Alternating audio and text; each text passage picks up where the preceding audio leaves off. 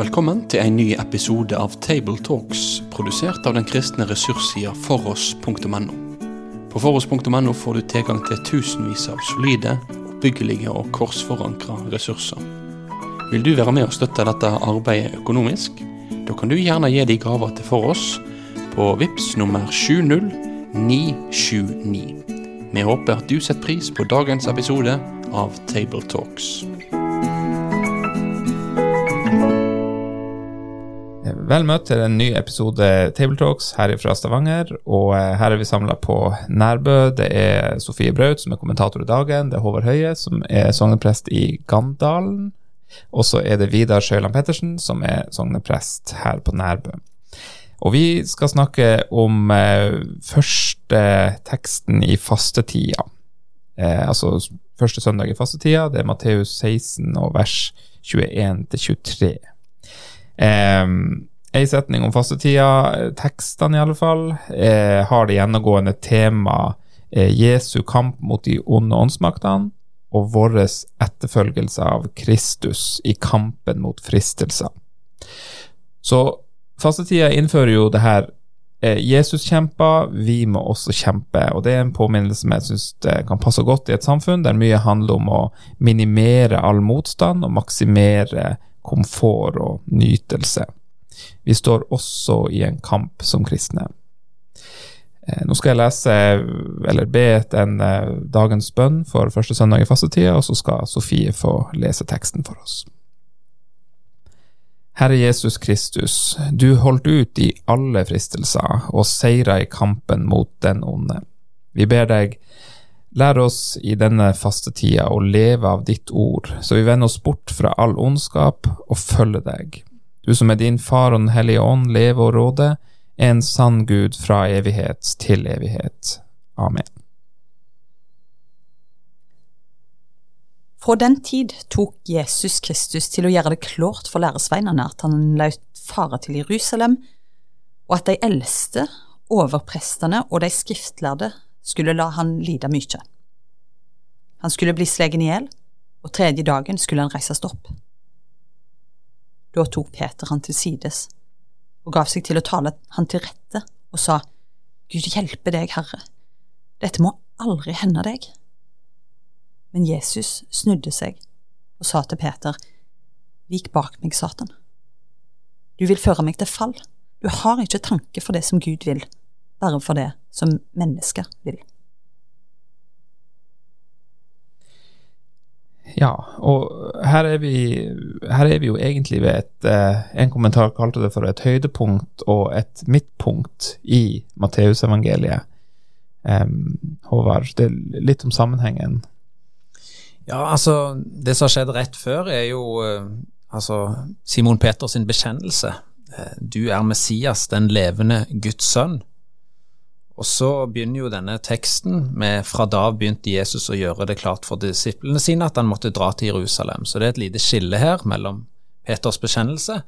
Men så ser vi jo at der han har et åndelig klarsyn, Peter i sin bekjennelse av Jesus, så plutselig så får han høre at det vik bak meg, Satan, når han snakker til Jesus. Så det jo en veldig sterk kontrast her mellom den teksten som før og den som etter. Og Jesus han forutsier jo også sin død og oppstandelse.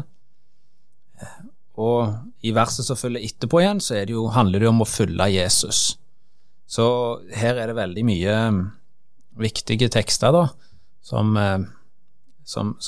står etter hverandre og som henger sammen.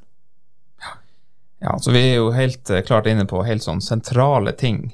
Jesus han forutsier at han skal lide og dø, og fra det her punktet i Matteus-evangeliet i hvert fall, så det 3 ganger han forutsier det, og sånn som jeg forstår det, så tas det med i alle de 3 synoptiske evangeliene, så det liksom det viktige tekster som forteller noe viktig om Jesus og den han var. Så står det jo også at han i teksten at han måtte dra til Jerusalem. På gresk det sånn ord som heter dei, altså det var liksom helt nødvendig at det måtte skje. Men det her, det brøt jo litt med forventningen som de hadde til den tida på Messias. Ja, altså en så vel for seg i den tiden, og det vel litt det så Peter også her litt preget av det, at en hadde en forventning om at Messias skulle komme egentlig mer seierrik, og som en sånn mer politisk størrelse, typ utfrier, så hadde en annen type makt og myndighet da. Og så virker vel egentlig det Jesus sier her til å gå rett imot det som egentlig er den forventningen så på en måte omkransene i det Peter og de andre disiplene begynte å innse, sant? Og Peter gjør et veldig tydelig uttrykk for det rett i teksten som går forut her med det som Håvard nevnte, at han gir et vittnesbyrd om hvem Jesus du Messias. Og så passer vel egentlig ikke dette helt inn, og det vel litt av det som er foranledningen for Peters reaksjon her, det ikke det? Ja, og Jesus han har jo en annen plass i Matteus, så trekker han jo frem en annen tekst, eller da trekker han jo frem om Jerusalem. Sier han jo at Jerusalem, Jerusalem, du som slår profetene i hel og steiner dem som sendt til deg. Hvor ofte ville jeg ikke samle barna dine som en høne samler kyllingen under vingene sine, men dere ville ikke.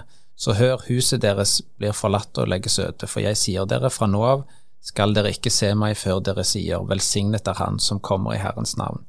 Så Jesus trekker jo frem noe annet enn at Jerusalem-ferden hans en sånn, en sånn i ære og makt og sånn, men at profetene blir også slått i hel i Jerusalem, og det ligger også i det han skal, altså han går inn, han skal jo også bli det. Ja, og for dem, ikke for oss i dag, så jo det her en veldig sånn selvfølgelig greie at Messias, altså Jesus, han var jo både den her seierrike, eller det ser vi kanskje mer senere, men han skal være både den seierrike, og han skal være den lidende tjeneren fra Jesaja 53, eller her i Jesaja-tekstene. Og for oss så det kanskje det selvfølgelig, men for dem så var det her liksom en vanskelig kombinasjon, og de skjønte det vel kanskje ikke helt før på en måte Jesus var stått opp og hadde både fått litt tid på seg til å skjønne hvordan det her hang sammen da. Men jeg har tenkt at kanskje den teksten som kommer etterpå en tekst som vi kjemper mer med i vårt samfunn i dag, eller som kristne i dag da, med at dem som vil følge Jesus, han må gå inn i det samme sporet som Jesus gjør. At lidelsen og kampen kanskje en naturlig del av det å være kristen.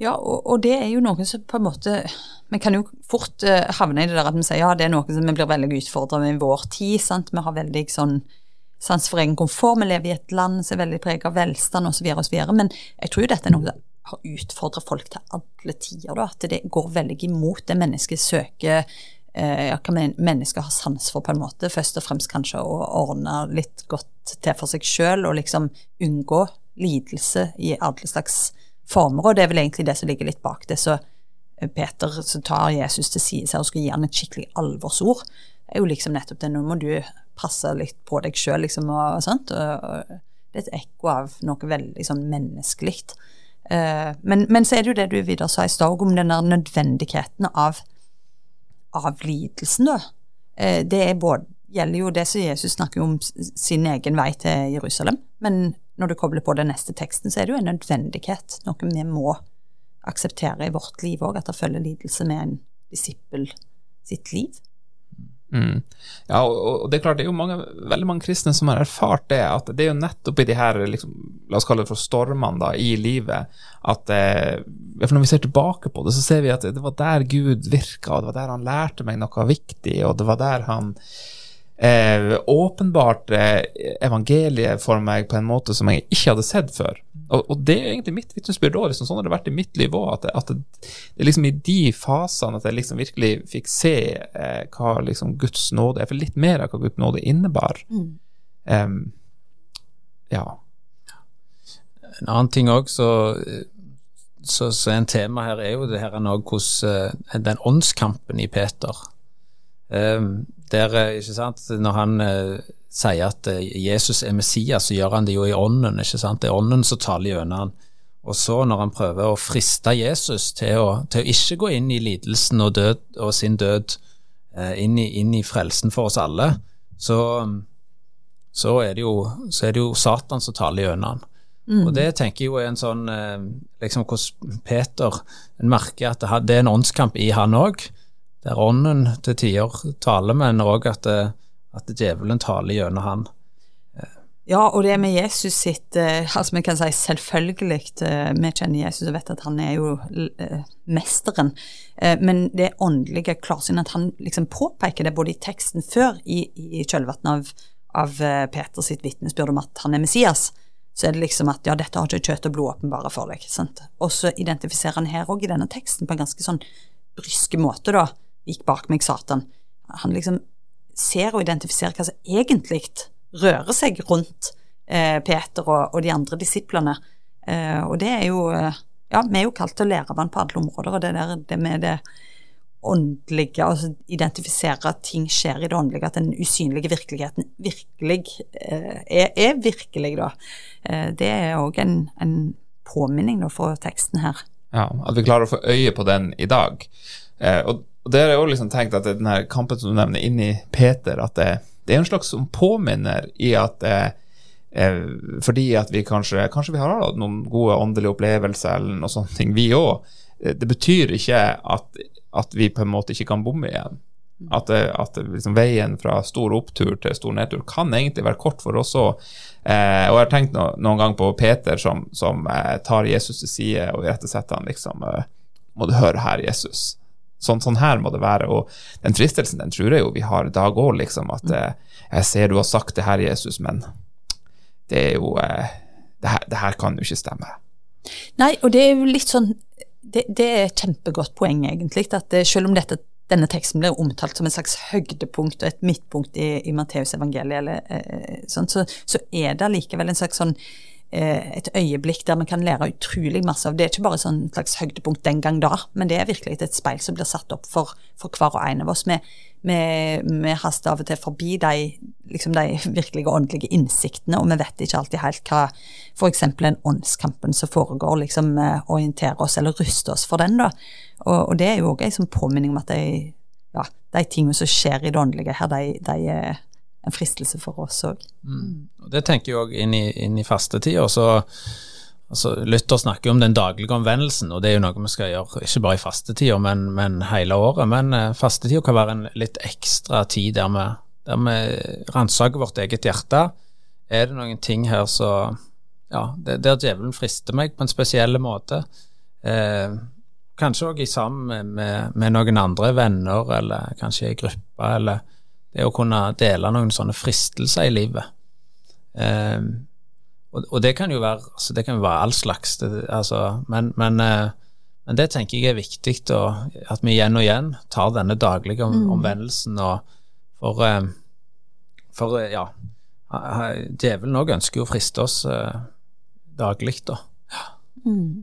Ja, jeg har tenkt litt på det der med fristelser, liksom, hva jo egentlig det, og kanskje jeg har liksom litt ubevisst tenkt på en fristelse som at det fristelse konkret til en spesiell synd i livet, og den synden på en måte vil sette en kile mellom meg og Gud og sånn, men det kan jo være mye mer enn det jeg har tenkt, liksom, at det sånn som det som Jesus irettesetter Peter på her, det jo på en måte en feil oppfatning av Jesus, en feil forståelse av Messias, og dermed også av hva livet som kristen vil innebære.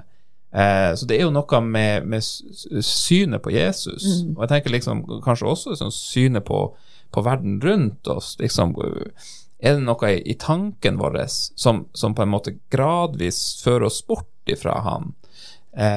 Nettopp den der årvåkenheten som Bibelen egentlig, hvis du tenker litt sånn samlet sett, Nytestamentet veldig opptatt av det der, at en årvåkenhet i forhold til det åndelige, siden det materielle rundt oss veldig konkret på alle sider, så tror jeg jo, dette jo noe som bare ikke kan understrekes for sterkt.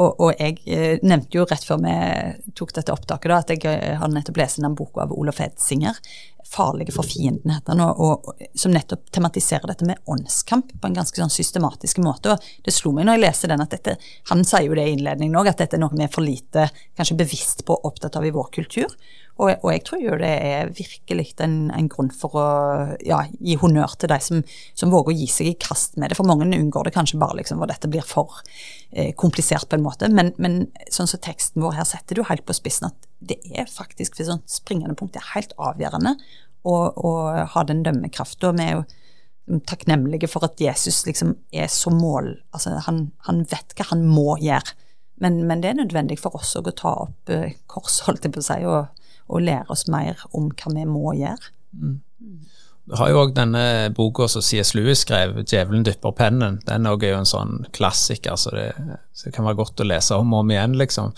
Han snakker jo, husker jeg mye om det der, der er det jo en sånn onkeldjevel liksom, som skriver til en nevødjevel hvordan han skal klare å friste menneskene vekk fra Gud, og det er jo mye gjennom å distrahere dem.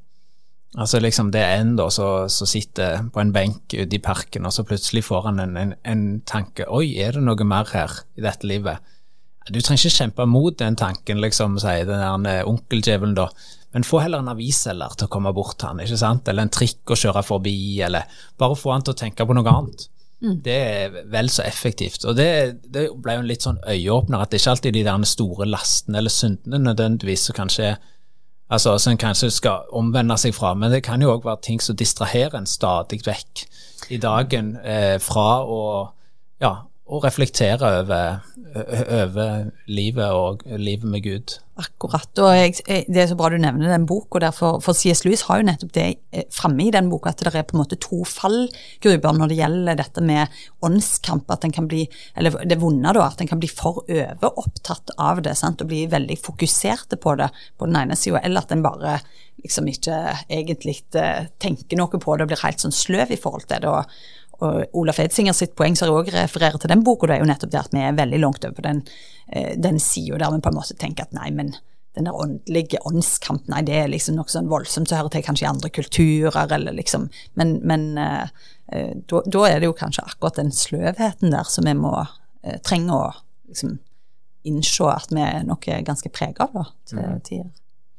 Ja, og når du nevner det liksom med han som blir distrahert, så er vi jo kanskje også litt inne i fastetida, liksom med å prøve å kanskje legge litt mer fra oss de tingene som vi merker tar mye oppmerksomhet, og et opplagt forslag der er jo mobiltelefonen, som nordmenn statistisk så ligger vi vel rundt 4 timer om dagen på den, men mange ungdommer som ligger på 6 og oppover liksom, og det er bra mange timer i løpet av et år, og kanskje fastetid er en god tid å øve seg liksom på å legge vekk den da, og kunne på en måte det gir rom for de her åndelige sannhetene som vi kanskje ellers lett for å overse da i en travel hverdag.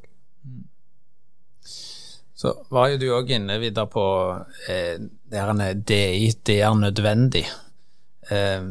Det viser seg jo i vår teksten vår også til den store frelseshistorien. Altså når Jesus sier at han skulle lide, at han skulle bli slått i hel, og den 3. dagen skulle han reises opp, så siterer han jo en profeti fra det gamle testamentet i Hosea 6:2. Der står det, han gjør oss levende etter 2 dager, den 3. dagen reiser han oss opp, så vi kan leve for hans ansikt.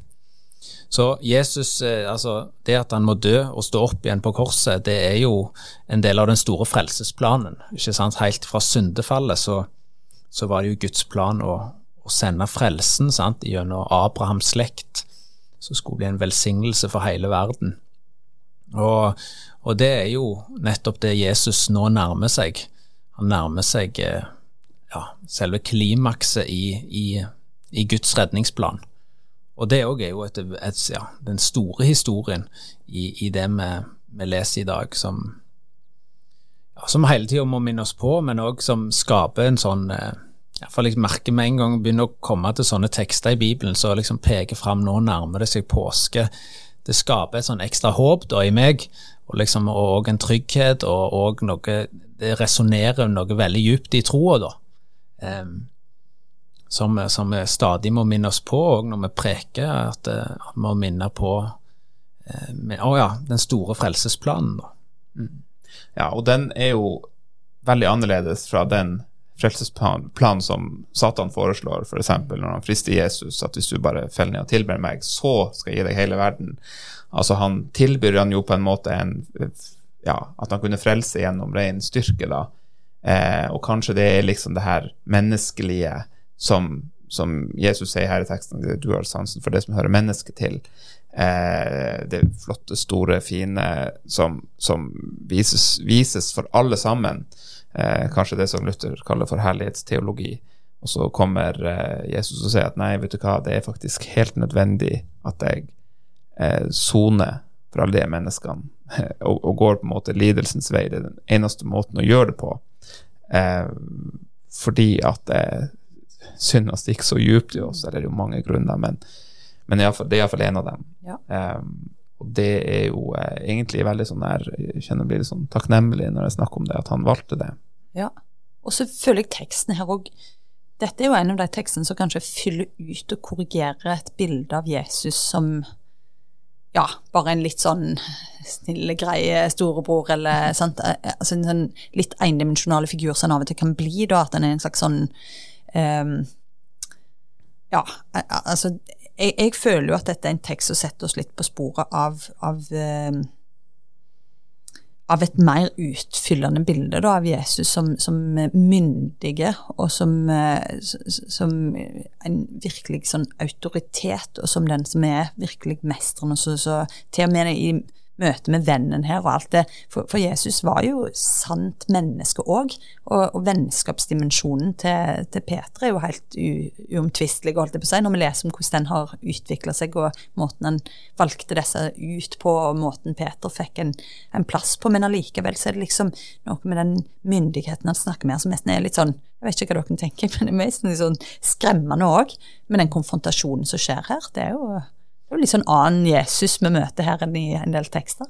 Ja, og det jo litt, altså, det virker jo så nesten dette en fristelse også for Jesus, det å unngå kors og lidelse, for sant, i Getsemane også, sant, sånn som du vil, far, ikke sant, dette vredens beger, så det jo klart at han sann Gud og sant menneske, det liksom, ja, det jo vanskelig, jeg skal ikke begynne å spekulere hvordan akkurat hva tenkte Jesus og hvordan opplevde Jesus det, for det veldig vanskelig å si, men en aner jo her at dette en fristelse som Satan virkelig ønsker å legge inn i Jesus da.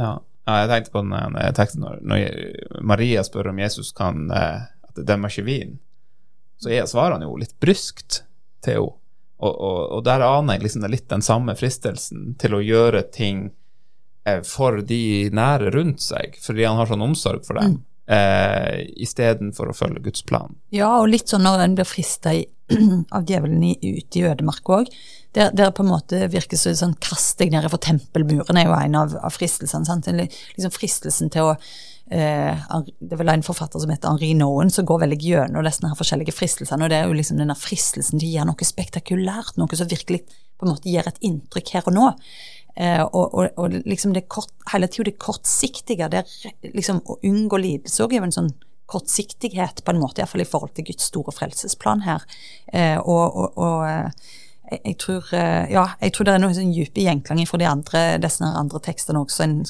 fort kan ha utbytte av å utforske litt videre, liksom, hvordan Jesus blir fristet, og hvordan han tar kampen opp mot fristelsene da, som høyst reelle. Da tror jeg vi nærmer oss slutten. Det noen som har noen siste ting på hjertet?